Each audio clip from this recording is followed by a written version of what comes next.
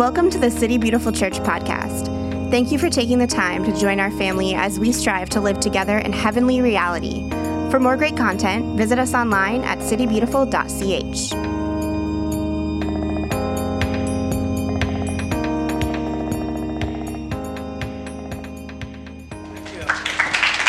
On this side. I didn't mean to turn my back to you. I'm sorry. That's like total rudeness. But you're going to find out that I'm not perfect. So, yeah, it's good to be here. I'm so excited to be back with Ryan. I'm really excited that the Lord knew my heart and knew I needed to move somewhere where my spiritual sons were and daughters, and I have quite a few here. So I love Ryan. I just bless him with all my heart. We've had a great relationship, and the Lord has used us to do kingdom, and that's what's really important. So the first thing I want to do, and you're going to kind of figure out, how I do things and how I move around. Number one, I move a lot, okay? Not that I'm not talking about moving to Jacksonville, but I'm talking about moving in a room. I don't like to be constrained and bound because as the Holy Spirit moves, I like to move. And have you noticed how the Holy Spirit moves?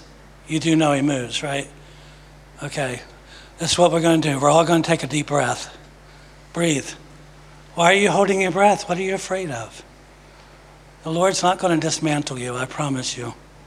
If anything, he's probably going to help you gather your pieces, and he's going to make sense out of them, because that's what he does. So just take a deep breath.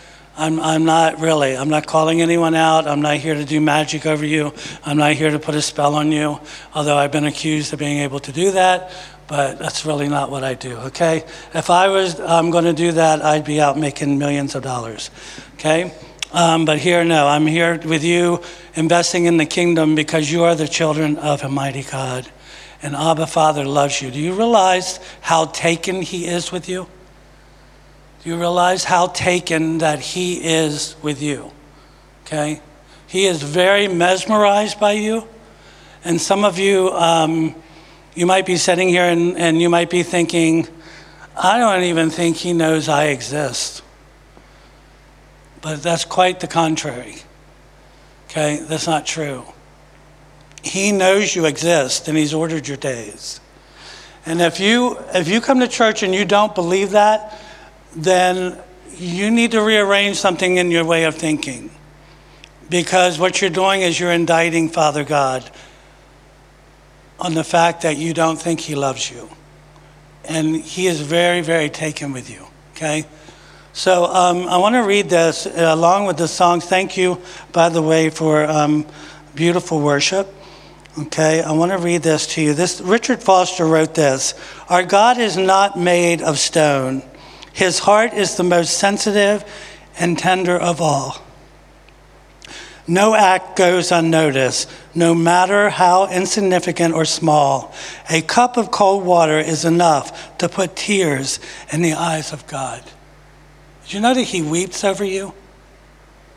Did you know that he dances over you? Did you know that he rejoices over you? So while you're sitting here and the enemy is saturating you in shame and guilt, Father God is rejoicing, going, these are my babies, these are my children, and I am so in love with them. I have to find a way to convince them how much I love them.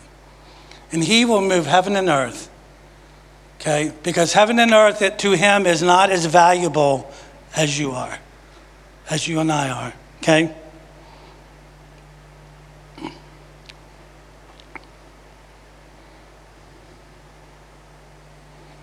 Thank you, Lord.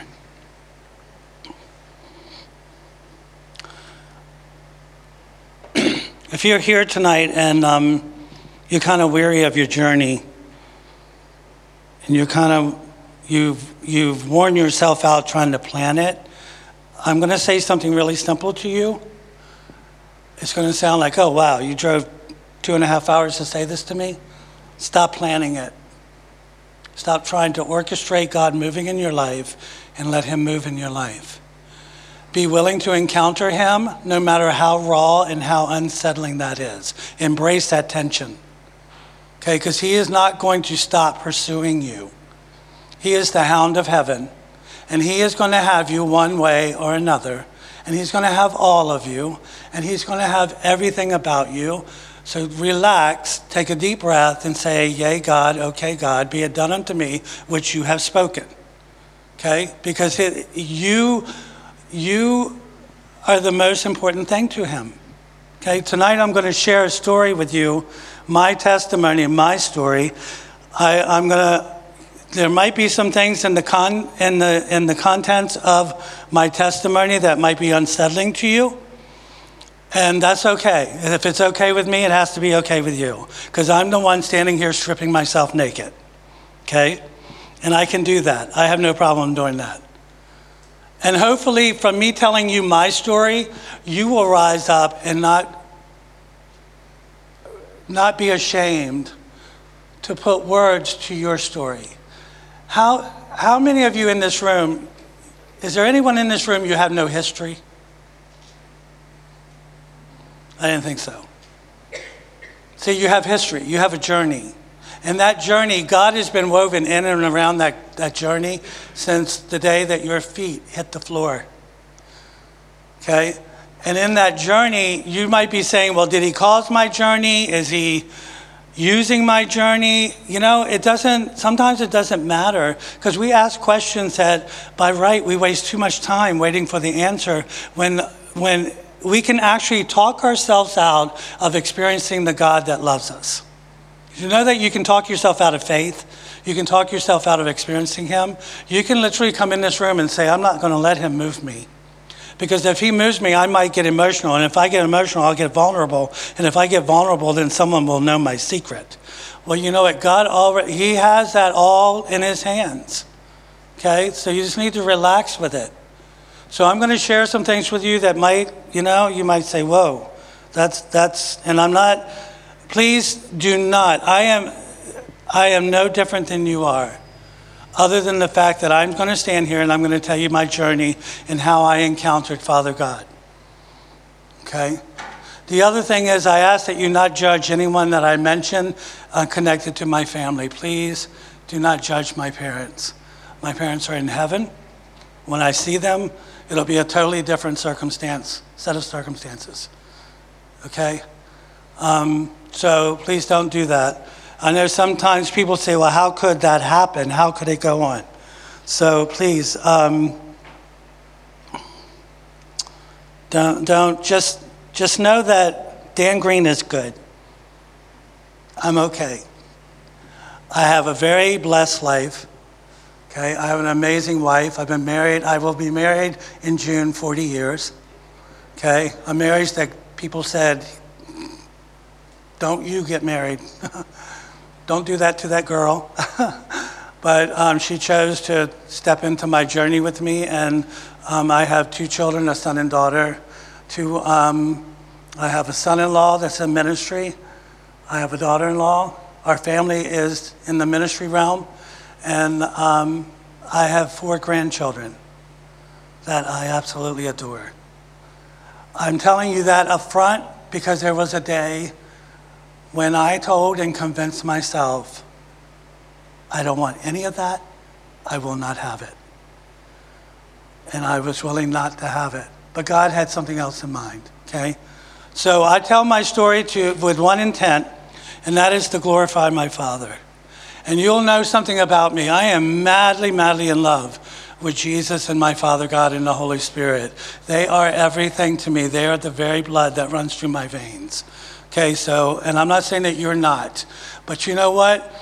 There are days when Dan Green has to tweak that and even increase it more than it is existing today. And it is strong today. I am madly in love with the man Jesus.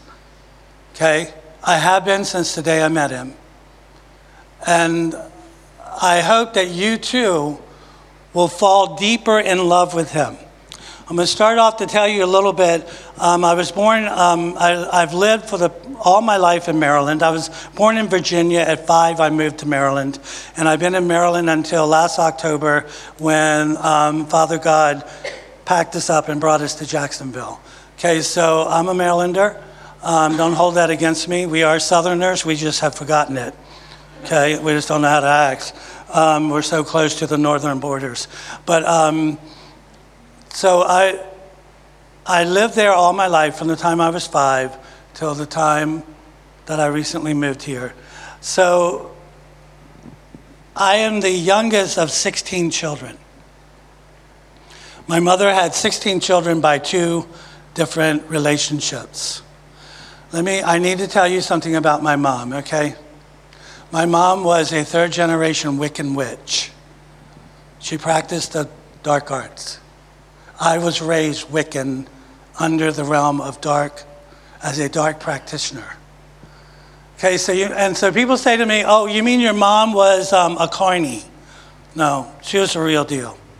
My mom didn't travel with carnies from town to town reading fortunes and getting a little pay and packing up and going to the next town.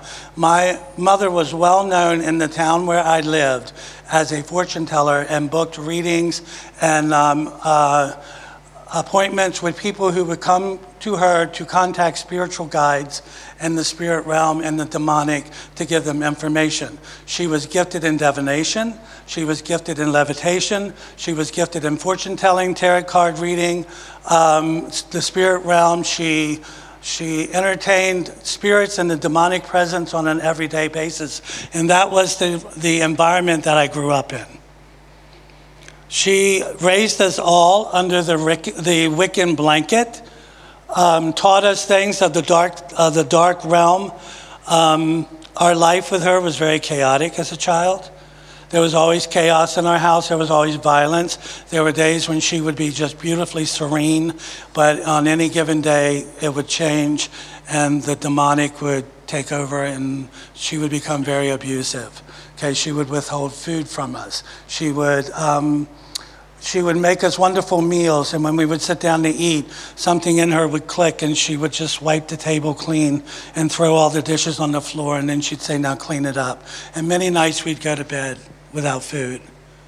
She'd dress us in the middle of the night to go out into the forest to do worship of Sanhedra, okay? So I was raised in this environment where the demonic was constantly moving through our house. She taught us, by the time I came to the Lord, I literally had to dismantle in me years and years and years of superstition. Okay, and can I tell you that superstition is not of the Bible?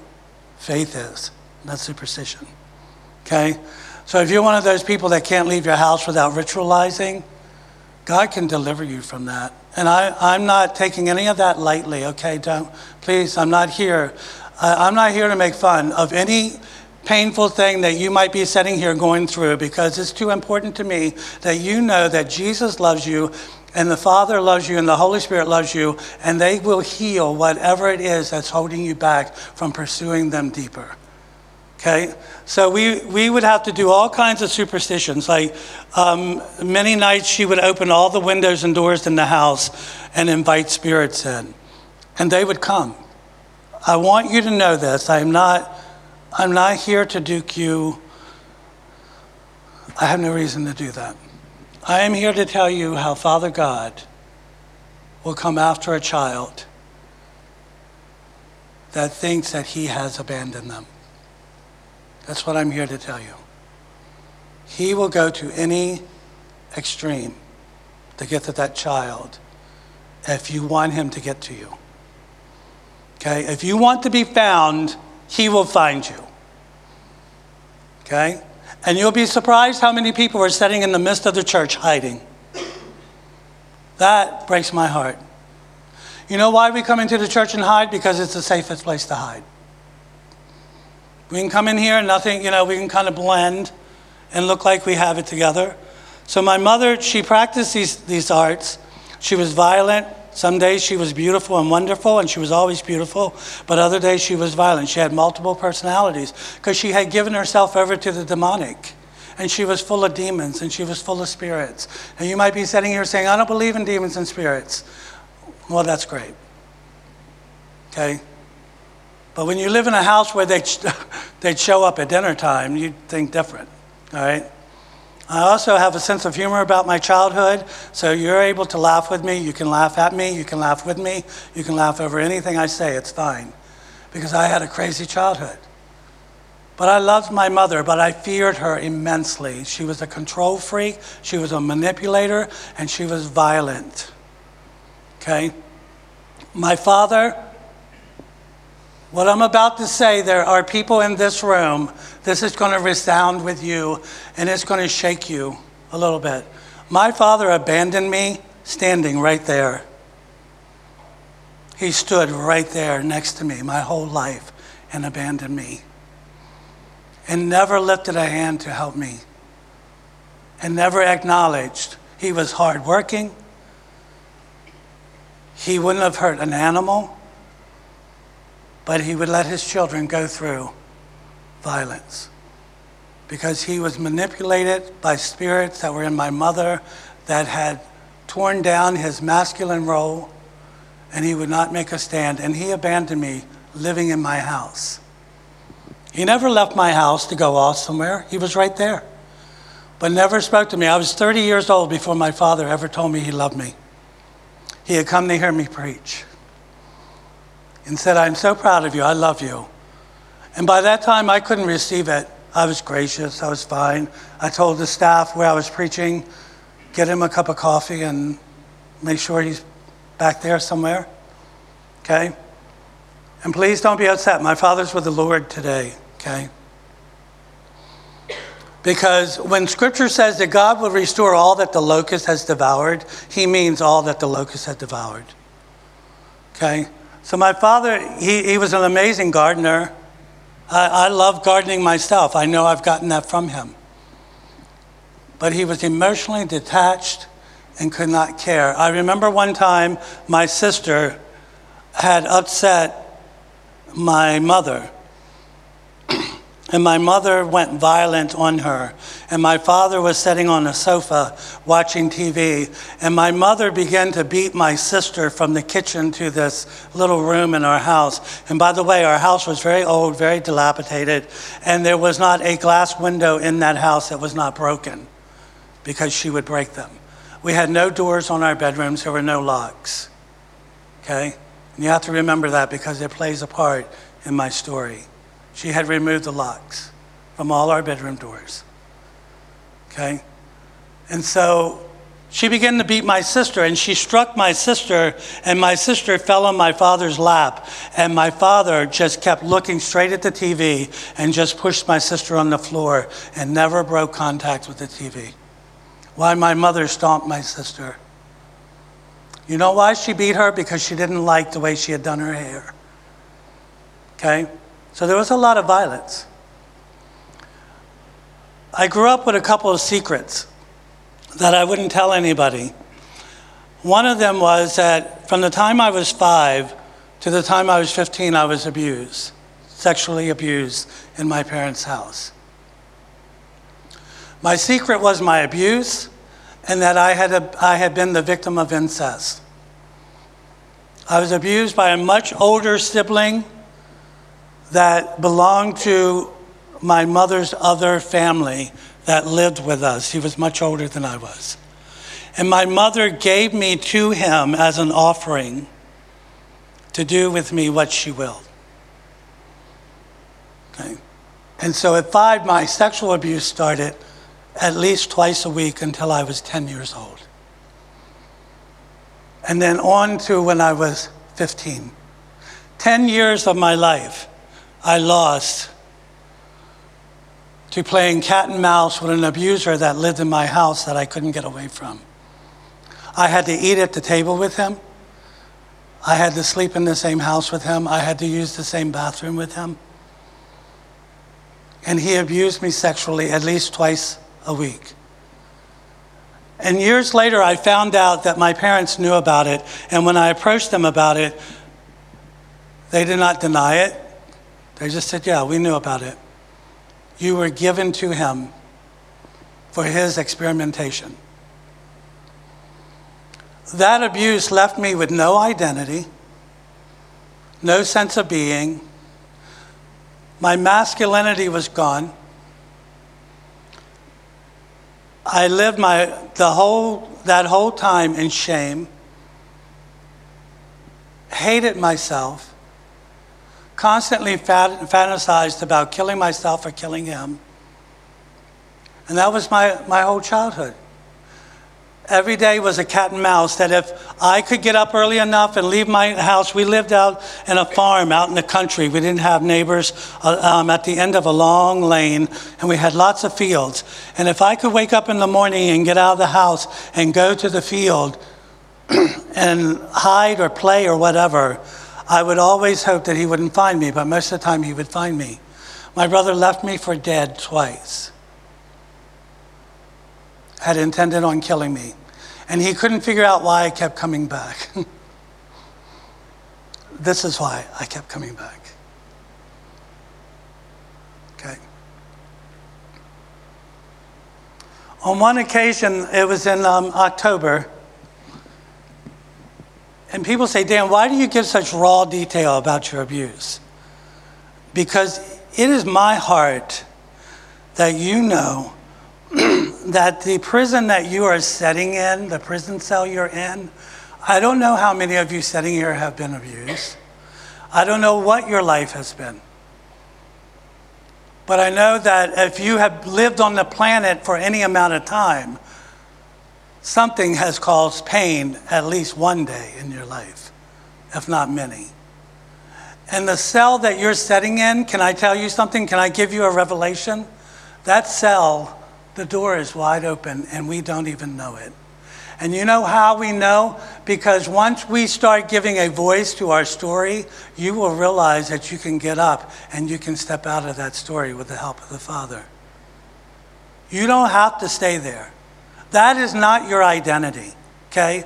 What has been perpetrated on you or to you is not who you are.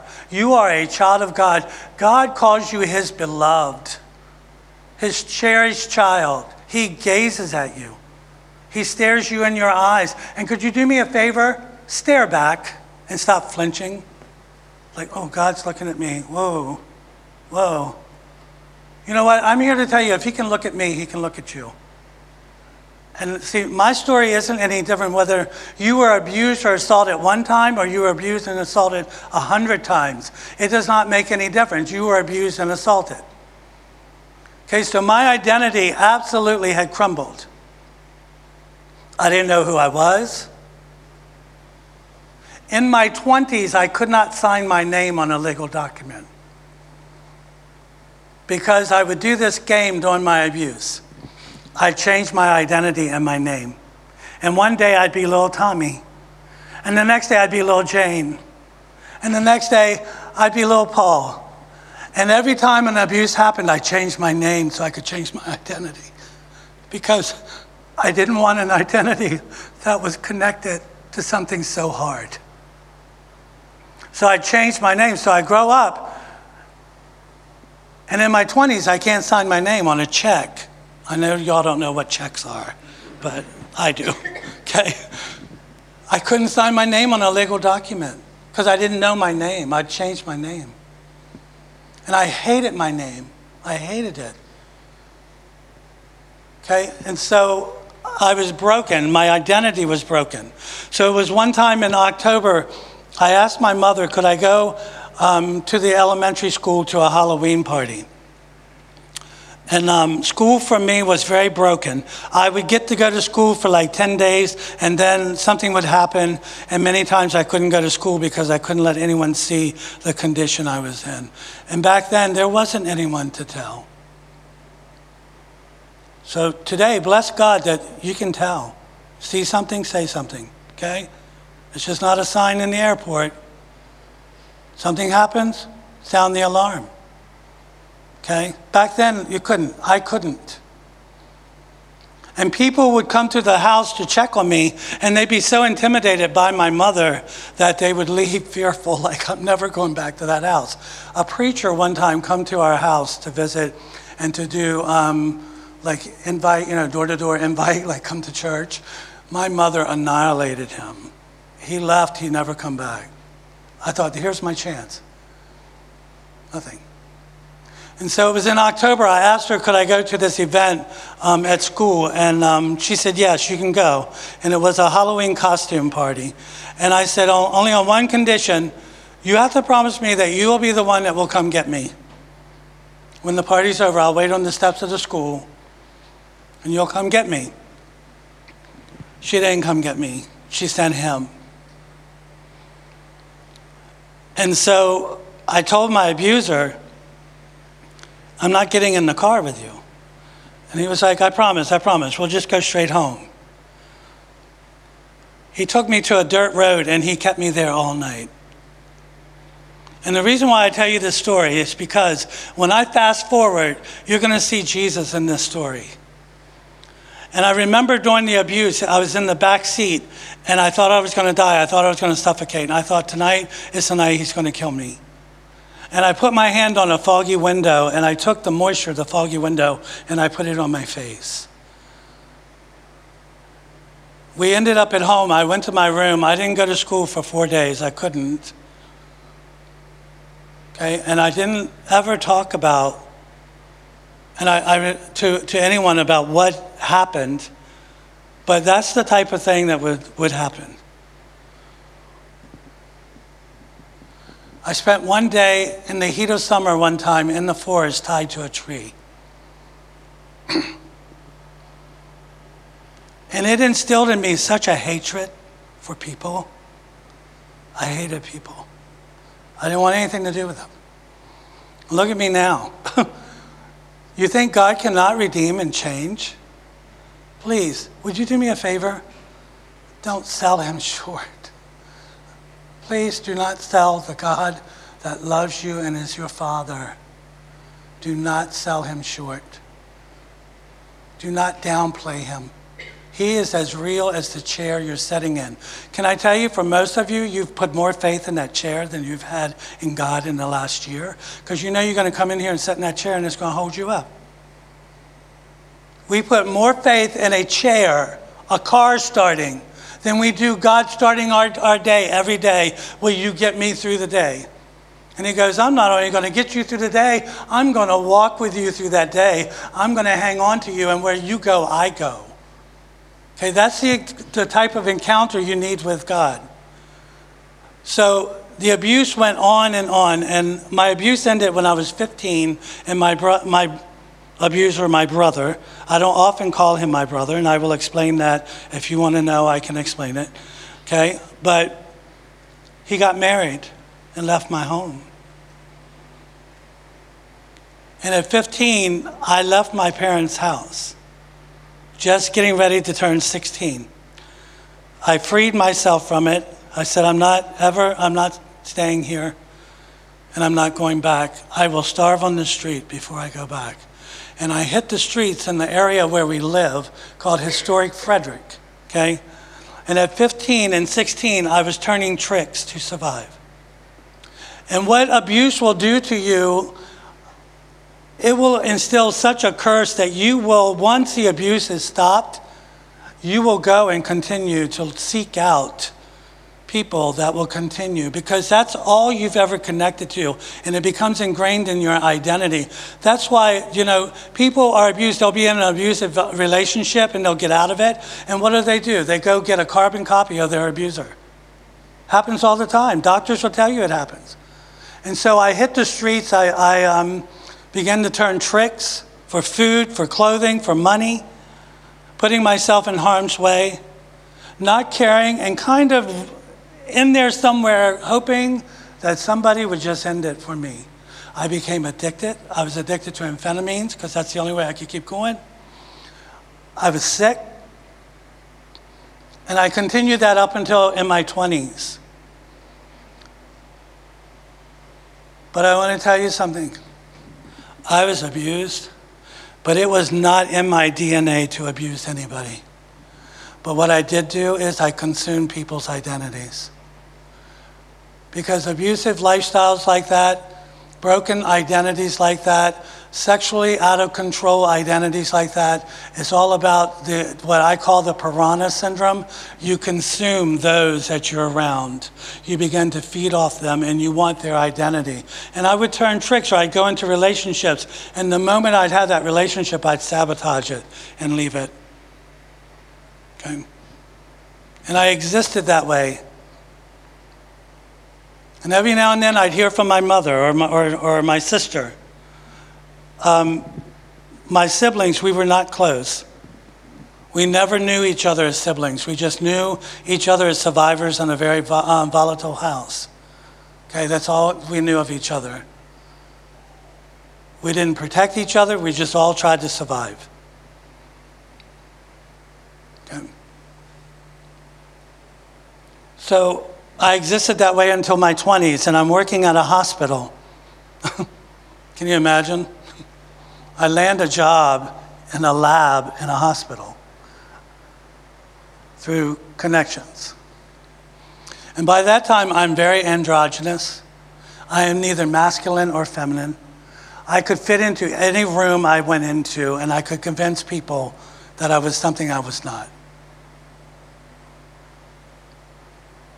I was over the top, crazy.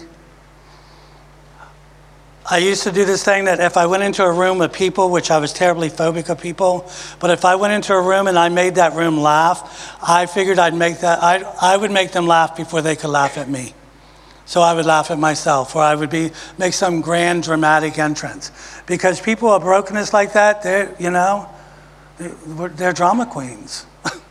We have to have drama around us all the time because we are so used to existing on the ocean that is so chaotic and up and down that to not do that doesn't make sense to us.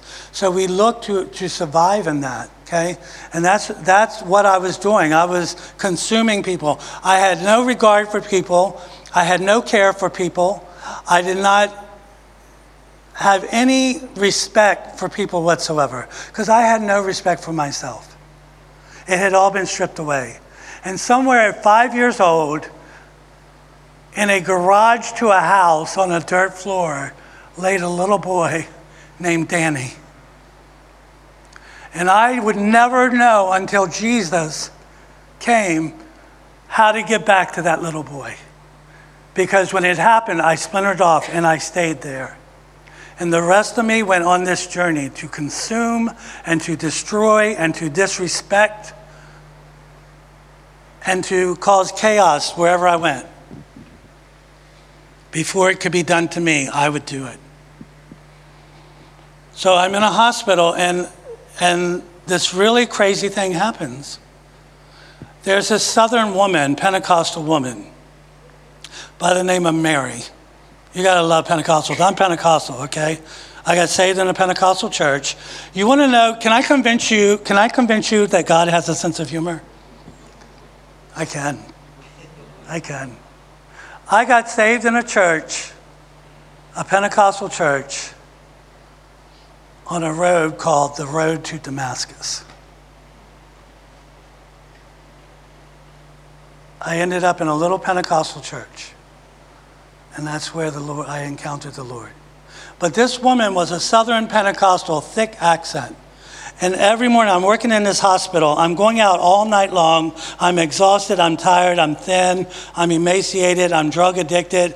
I'm lying to the hospital. I'm using all the time. Back then, it wasn't the drugs we have now. It was amphetamines. It was speed. I wanted to do anything to be up because if I came down, I would hurt. So I would do anything up. I didn't do anything down unless I had been up for days and I needed to take a sleep aid. And then I would take a Quaalude or something, and you guys probably don't even know what Quaaludes are, but I'd take a downer and I would crash, and the next day I'd do it again. And I'd do it again. I'd go around the clock. Okay, I didn't look forward to going out on Friday night because I went out every night. I was in the streets every night. I had numerous encounters, days and days and days of unprotected sex. Dan Green said sex in church. Did you know that sex belongs to God? It doesn't belong to the world. It belongs to God in the right context. He ordained it. Talk to him about it. He made you in his image, as man and woman. Okay? So we got to get over some of this stuff. We're like, oh, don't say that in church. You know what? This is where we're supposed to talk this stuff. Because you don't want to talk it out there in the world because the enemy has it distorted. Okay? And he'll feed you a lie. So this woman is ministering to me. You know what she's doing? She's coming every morning into the place where I work with a cup of coffee. And heaven knows I love coffee. I do so much ministry in coffee shops. Can I tell you something I can't figure out? Between coffee shops and the gospel, why isn't America saved? Because every coffee shop you go into, there's 10 Bibles, people are praying, drinking coffee, and America's still lost. I mean, Java and Jesus, it does not get any better than that, okay? The more Java, the more I feel Jesus. I'm serious. I'm way up there with it. And it goes on all the time. Starbucks should really just be called the Church of Starbucks. I know you guys have real trendy coffee shops down here, and up north it's Starbucks, okay? And everyone is studying the Bible. So what she would do is every morning she would bring me a cup of coffee, and I would get so mad, Ryan, I would curse her out. Bad language to this Pentecostal woman who's full of the Holy Spirit, who at any moment, if I look cross-eyed at her, she starts speaking in tongues over me. So I didn't want to do that, And I start, incanting any kind of curse my mom taught me, I can do that too, lady, toads and bats and all this stuff. So it was this weird relationship, and she would bring me coffee, and this is what she would say to me: Dan, I claim you for the kingdom of God. And I'd say, Mary, I want you, beep, beep, beep, beep, to shut up. If you say that to me again, I'm going to throw this coffee on you. The next day, she'd come with a cup of coffee. Dan, how are you? I'm exhausted. Can't you tell? I'm tired, and I'm hurting, and I'm lonely. And she'd say, Dan, I claim you for God's kingdom because he loves you so much. And I'd say, I'm going to throw up on you. Okay? Or I'd say something stupid and disrespectful to her. When he's claiming me for the kingdom, should I tell him what I was doing last night and where I was? Sure, tell him anything you want. Can I tell you that Jesus never leaves the room? Now you're nervous. Do you really think he leaves the room? If Jesus said, behold, I am with you always, he is in the room, no matter what's going on. I love him for that. Because that means I don't have to hide. Because I was tired of hiding. I was tired of covering up. And so she claimed me for the kingdom of God. It ends up that I overdose in the hospital where I'm working, and I end up in the emergency room of the hospital where I'm working. Well, there went my career at the hospital, okay? And so I lost my job. I have no job. I'm addicted. I'm broken. I'm sexually out of control. I think the only way I can survive is to just keep going with it, doing the bar scene, cruising fairs, carnivals, shopping centers, truck stops, whatever I could do. Just to find that one thing that would make me stop hurting. Oh, and the enemy sent some real doozies, let me tell you. And I bought into it. And so I decided that I end up going to stay with a friend. And I decide that I'm going to commit suicide. And I decide I'm going to go and do it in my parents' house because I wanted them to come home and find me and feel bad, take responsibility. Because by this time I had asked my parents if they knew of my abuse, and they both said yes, we knew. Okay. So I go to this convenience store, This is like 6 months after I lost my job. I haven't seen Mary Mitchum, Southern lady from the Pentecostal church. She's off somewhere having revival. And I'm in a convenience store buying cigarettes because I thought I can't commit suicide without a good cigarette. Okay? You can laugh right there. Laugh, okay? It's good. Really, you want to commit suicide without a cigarette? It's like, really? You got, numbing is numbing, people. And so I went into a convenience store and I'm buying cigarettes and I'm getting whatever, and I hear this voice say to me, Dan Green, where have you been? I have been praying and praying to find you. And I literally went, oh. Okay. And I'm like, I've been here and there.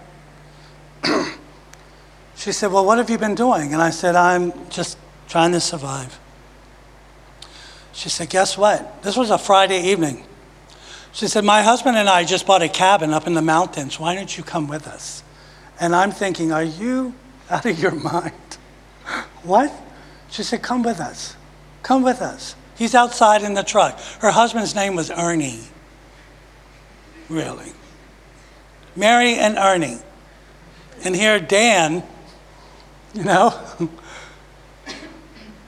God is so crazy. He is so funny sometimes. And she said, come with us. You can stay as long as you want. Somehow, between the back of that convenience store and the parking lot, I end up in a red pickup truck between Mary and Ernie in the middle, headed to the mountain to a cabin. I arrive at the cabin. She walks me in. I kid you not. She takes me to a room that is over the top. There could not be one more ruffle in this room. Okay? It is like, I don't even know how to explain it. And there was this big bed with these looked like it had 5 mattresses on it. And she said, Dan, this can be your room, just rest. And you can stay the weekend, you can stay a week, you can stay as long as you want. We're going to be here doing some work, and then Sunday we're going to go to church. I went in that room, I crawled in that bed, and I slept for 4 days because I was exhausted. And I ended up staying with this couple for 6 months. They fed me, gave me housing, kept me, told me I could stay as long as I wanted. Never once said, but you must go to church with us. Never once saying, you've got to stop acting the way you're acting. Never once saying, look at you, you're an absolute mess. Never once. The only thing they would ever say to me is, Dan, we love you, and we are so happy to have found you, and we want you to know that the love we have for you is the very same love that God has for you. And I used to think, that is not true. God does not love me. Because see, as a child, I had heard the Bible story that Jesus loved the little children, and I said, that's bull. He does not love the little children. He did not love me. Else he would not let happen what happened to me. And so I stayed, and long story short, orchestration, the Holy Spirit. So they started inviting people up on weekends from the church, and they would be having these dance parties there, to Motown music, and they were Pentecostal, and I'm like, wait, I thought y'all didn't dance. Y'all really know how to dance. And of course, I knew how to dance, okay? Because I had learned to dance from some kids that I knew as a child. There was a black family down the street, and they had taught me how to dance. So I knew how to dance. I love dancing. I love dancing to this day.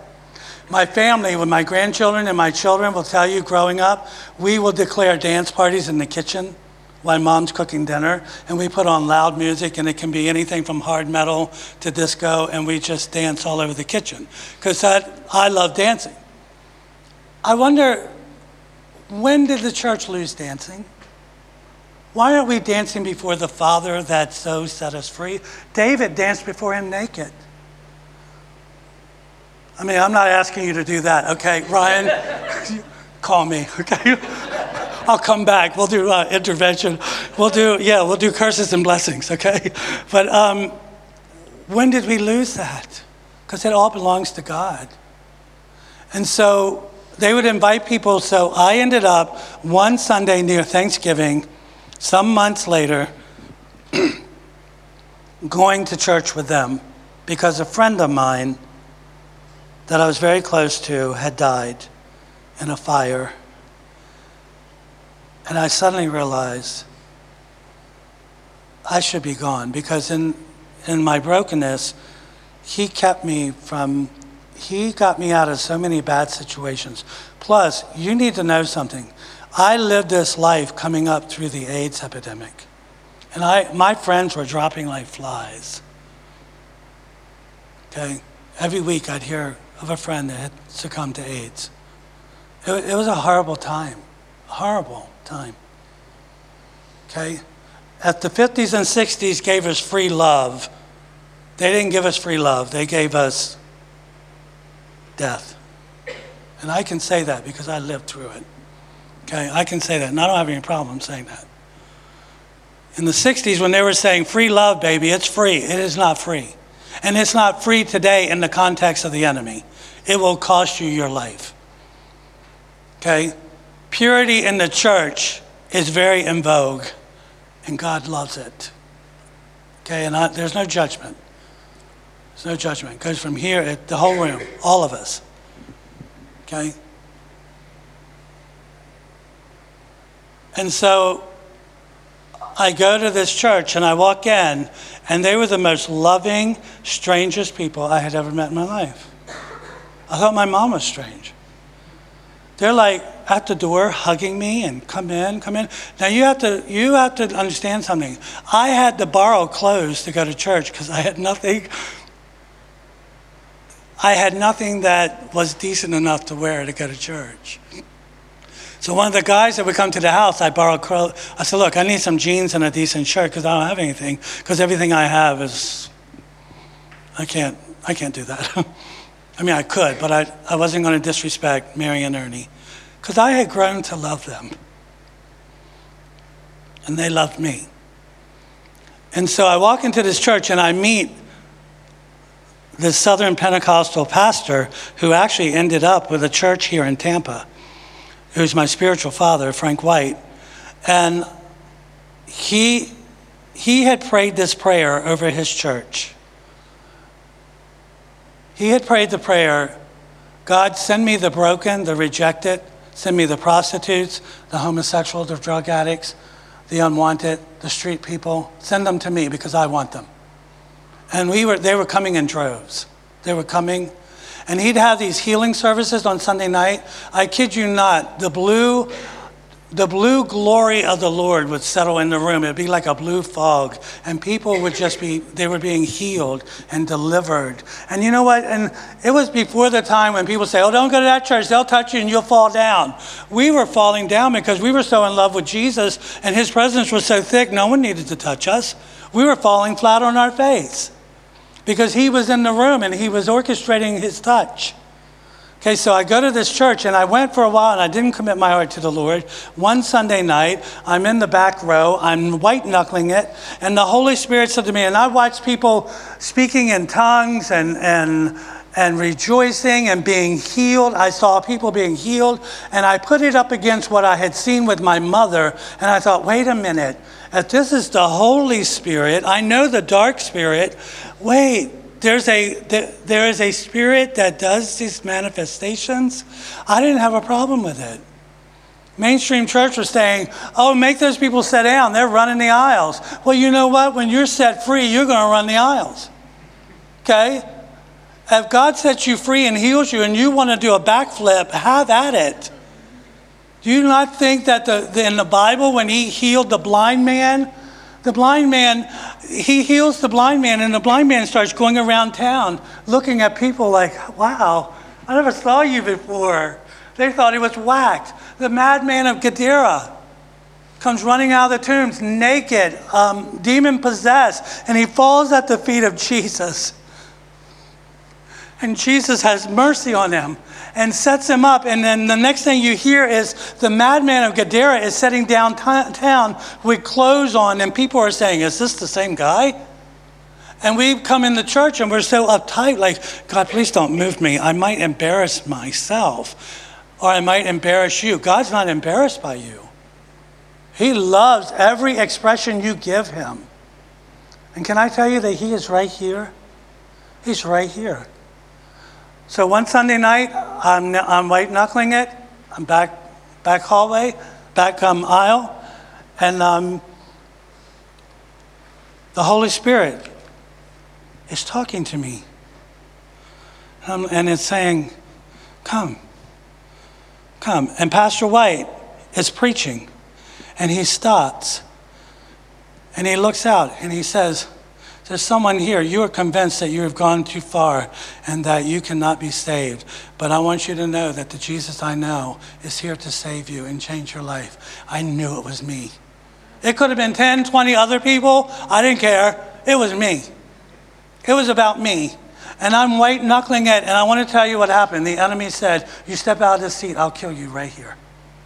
Because see, my mother had told me, when I told her I was going to church, she said, if you mess with Jesus, he will kill you.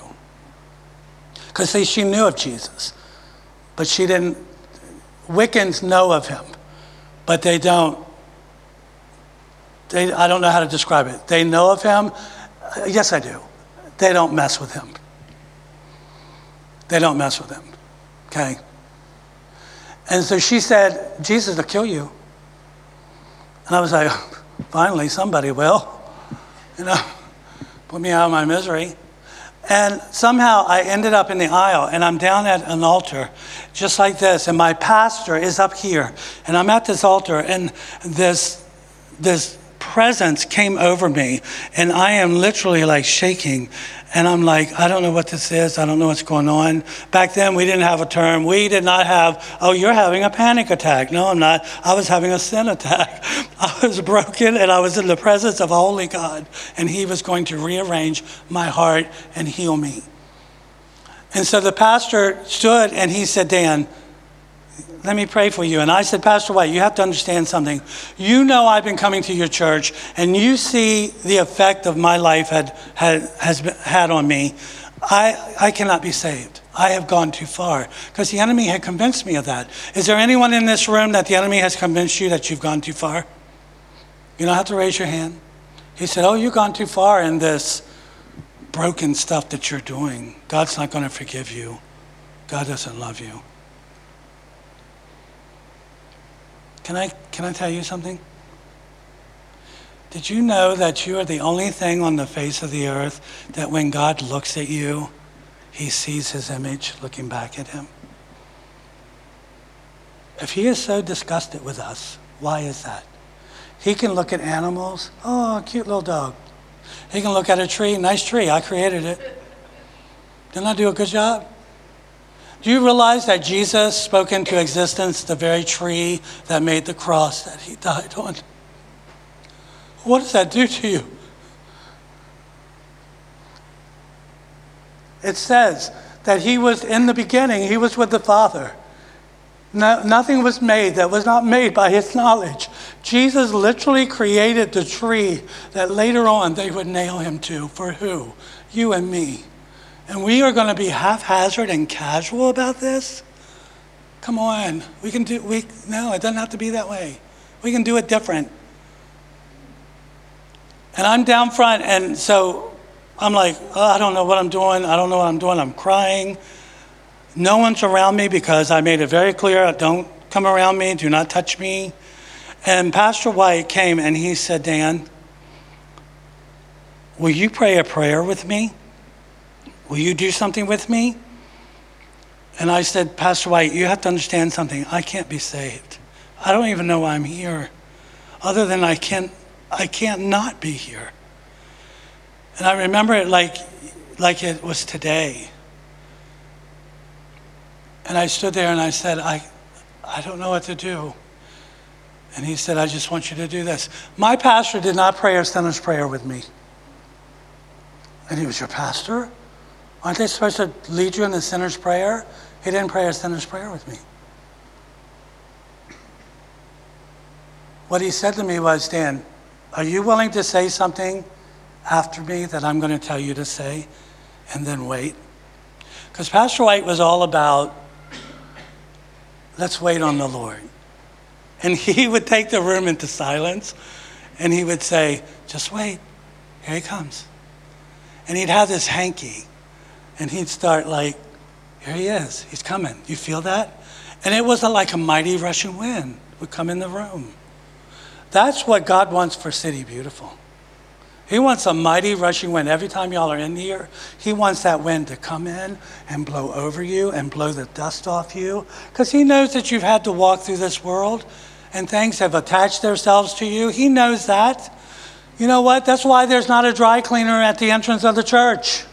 God knows the dry cleaner is right here. Okay, he can handle that. And so I said, okay. And he said, repeat this. Just say, Jesus, if you are real, come to me right now. And I said, and in the wall was a cross. Brian and I had a conversation today about crosses coming back into the church. Because one of the things that upsets me, this is my soapbox, okay? It's my soapbox, so let me have it, okay? It nerves me and upsets me how the churches have taken out the cross, the iconic things to meditate on, the altars, the prayer rooms, and in lieu of aesthetic, I don't know. I'm all about art. I'm all about creativity. I am an artist. I am an oil painter. I work in oils from photo references. So I know what it means to have art, okay? But they've taken out the crosses. They're telling people, don't go to the cross, just run towards victory. Can I tell you, there is no victory without the cross? You're not going to get the victory unless you go through the cross. And you're going to have to look that he was there, but then he was risen. Okay? Why are we wanting to forget this? So I asked the Lord, I said, Jesus, if you're real, come to me. Can I tell you, out of a brick cross and a brick wall, a light came to me and it hit me right here. It knocked me, it didn't like slam me on the floor, it laid me out on the floor. And I knew it was him. I knew it was him. And my pastor let me lay there for a little bit and walked away or whatever. And I remember later on he told me, I looked back at you and it was like every demon in hell. No one had to cast it out. It was coming out. And it was the most beautiful sight I've ever seen. After a while he come over, he helped me up, I stood up and I said to him, what was that? And he said, that's him. And I said to him, if that's him, please.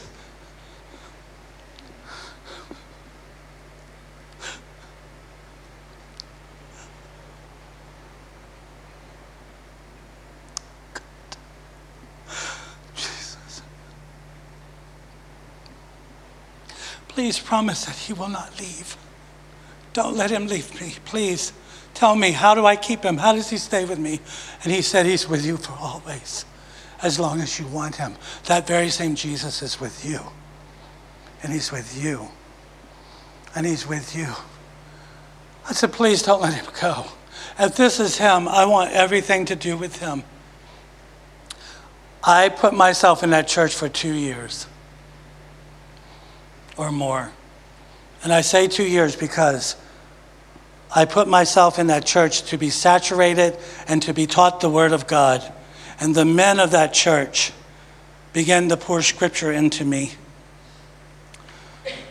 And they began to pray for me. They gave me housing. That church gave me housing, gave me clothing, gave me a car, gave me a job. And my spiritual father said, you're going to teach Bible.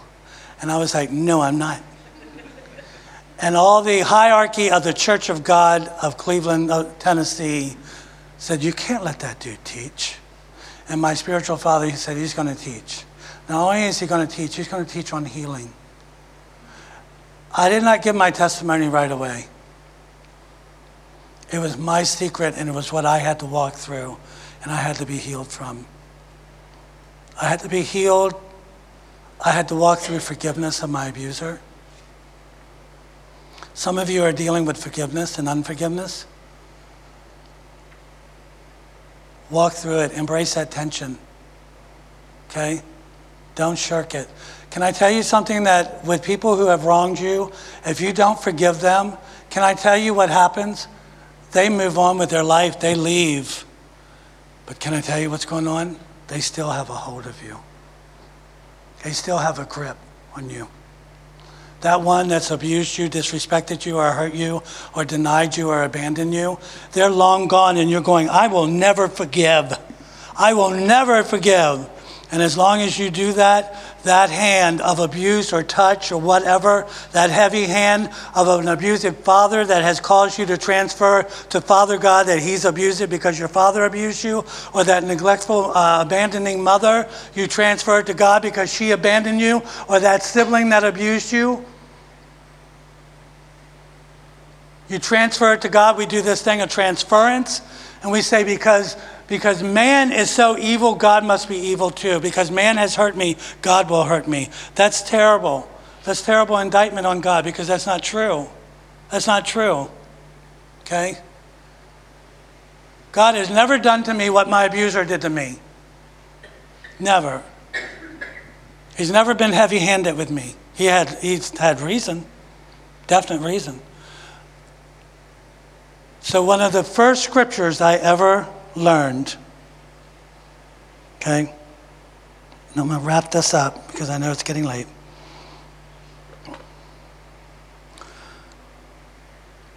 A guy in the church started teaching me scripture, and this is the first scripture I ever memorized, and I give it to you. Romans 12, 1 and 2. I beseech you therefore, brethren, by the mercies of God, that ye present your bodies a living sacrifice, holy, acceptable unto God, which is your reasonable service. God is not going to ask anything of you that you cannot give. Do you hear what I just said?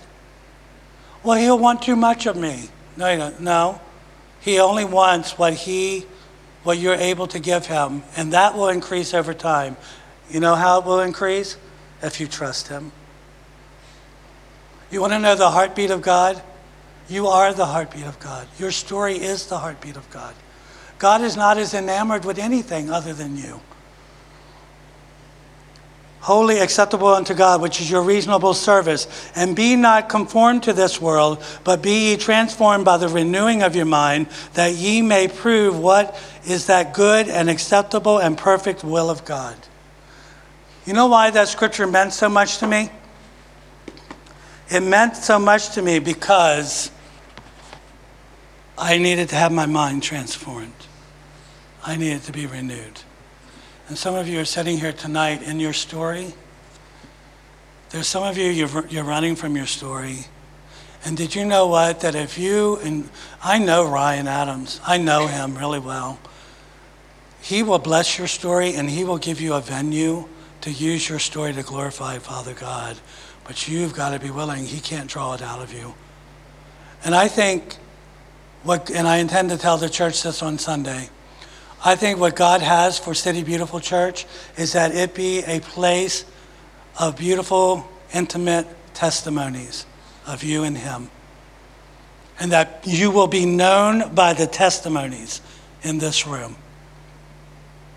Silence is over, because there's a lost and dying world out there that needs your testimony. And when you give your testimony to someone, you find you will discover a kinsman. And you know what? You talk about the Me Too movement.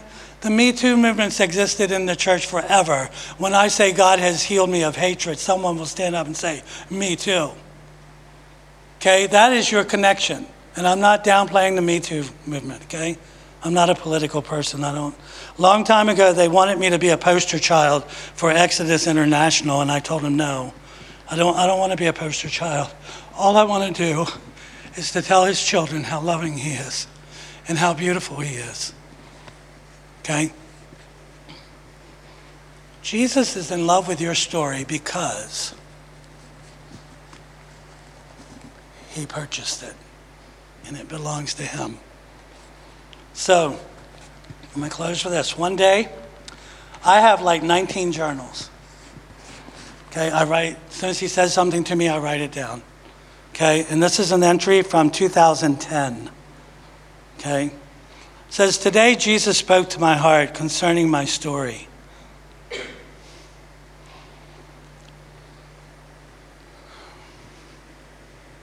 He said, Dan, tell me your story.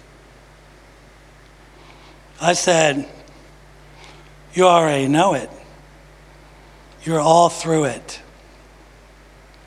He said, I know, but I want to hear you tell it again. I said, why is it so important? It's just a story. He said, it's not just a story. It's your testimony. It's our testimony. I said, okay. So I told him my testimony, my story. We both wept. And he said, I love your story because I love you. He loves your story. He's in your story. And while you're praying, how can I serve God? How can I glorify God? Start finding someone to tell your story to. Guys, find a younger dude that has dealt with the issues you're dealing with and tell him how you dealt. Ladies, find another young lady. The church needs spiritual parents. I blessed Annie and Greg because I know that they work here among you.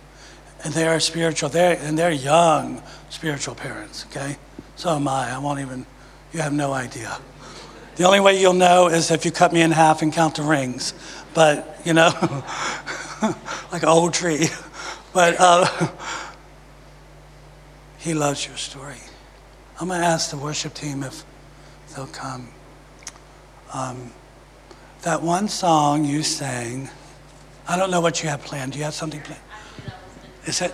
Okay, all right, there, okay. All right, you're there when, yeah, all right, see? We didn't plan that either, did we? No, I know. By the way, this worship team you guys are beautiful. Praise God. Okay?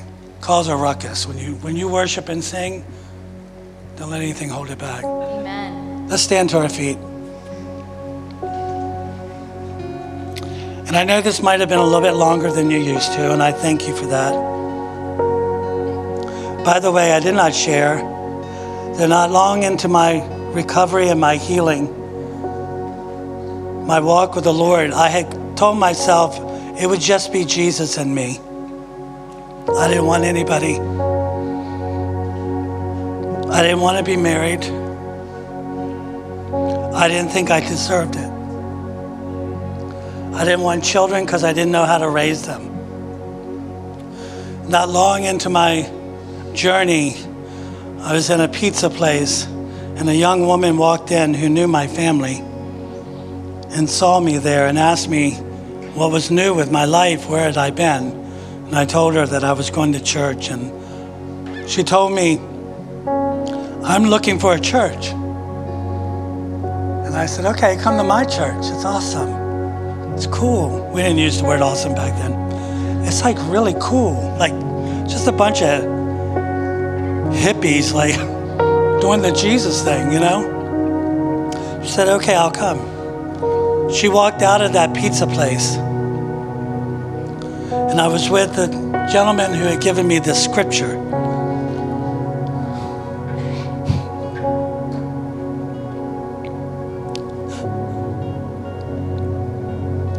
Can you just let him, whatever's going on in this room right now, can you just let it happen? Stop resisting. Don't resist him. Just let it happen, okay? She walked out of that restaurant, and the Lord said to me, that's your wife. And first I laughed and then I cried. I was like, you have to be crazy. And my friend said, why are you crying? I said, because the Lord just told me that's my wife.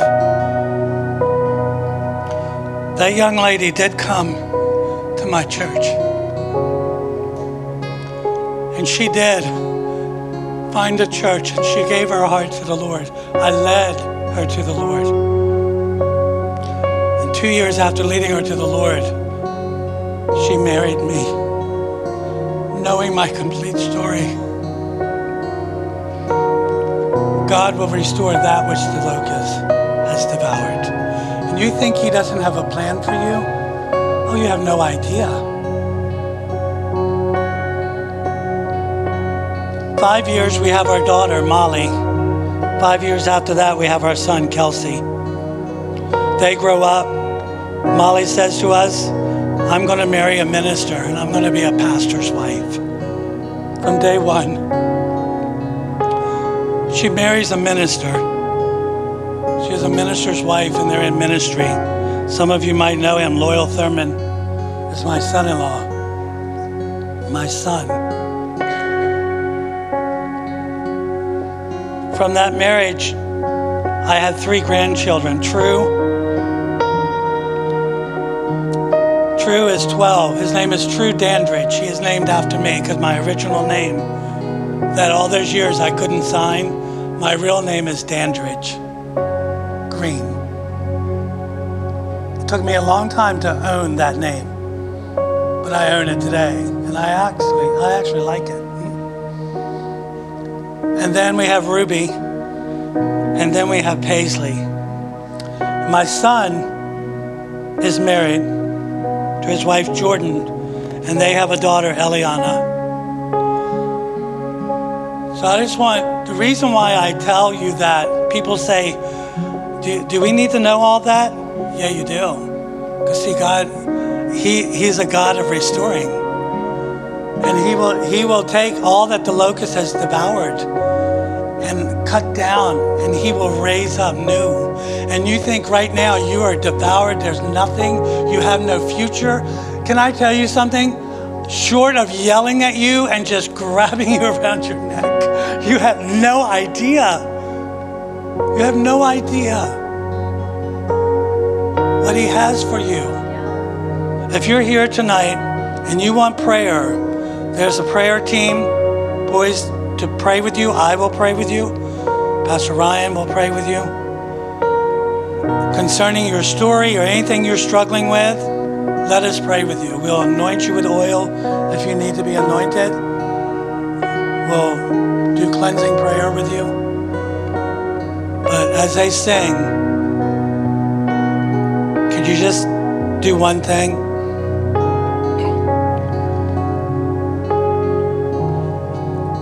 Don't withhold God encountering you, and don't orchestrate you not being able to encounter Him. Okay? Step into surrenderance and relinquishing, and let Him show Himself to you. Okay? I just ask you that. Let's do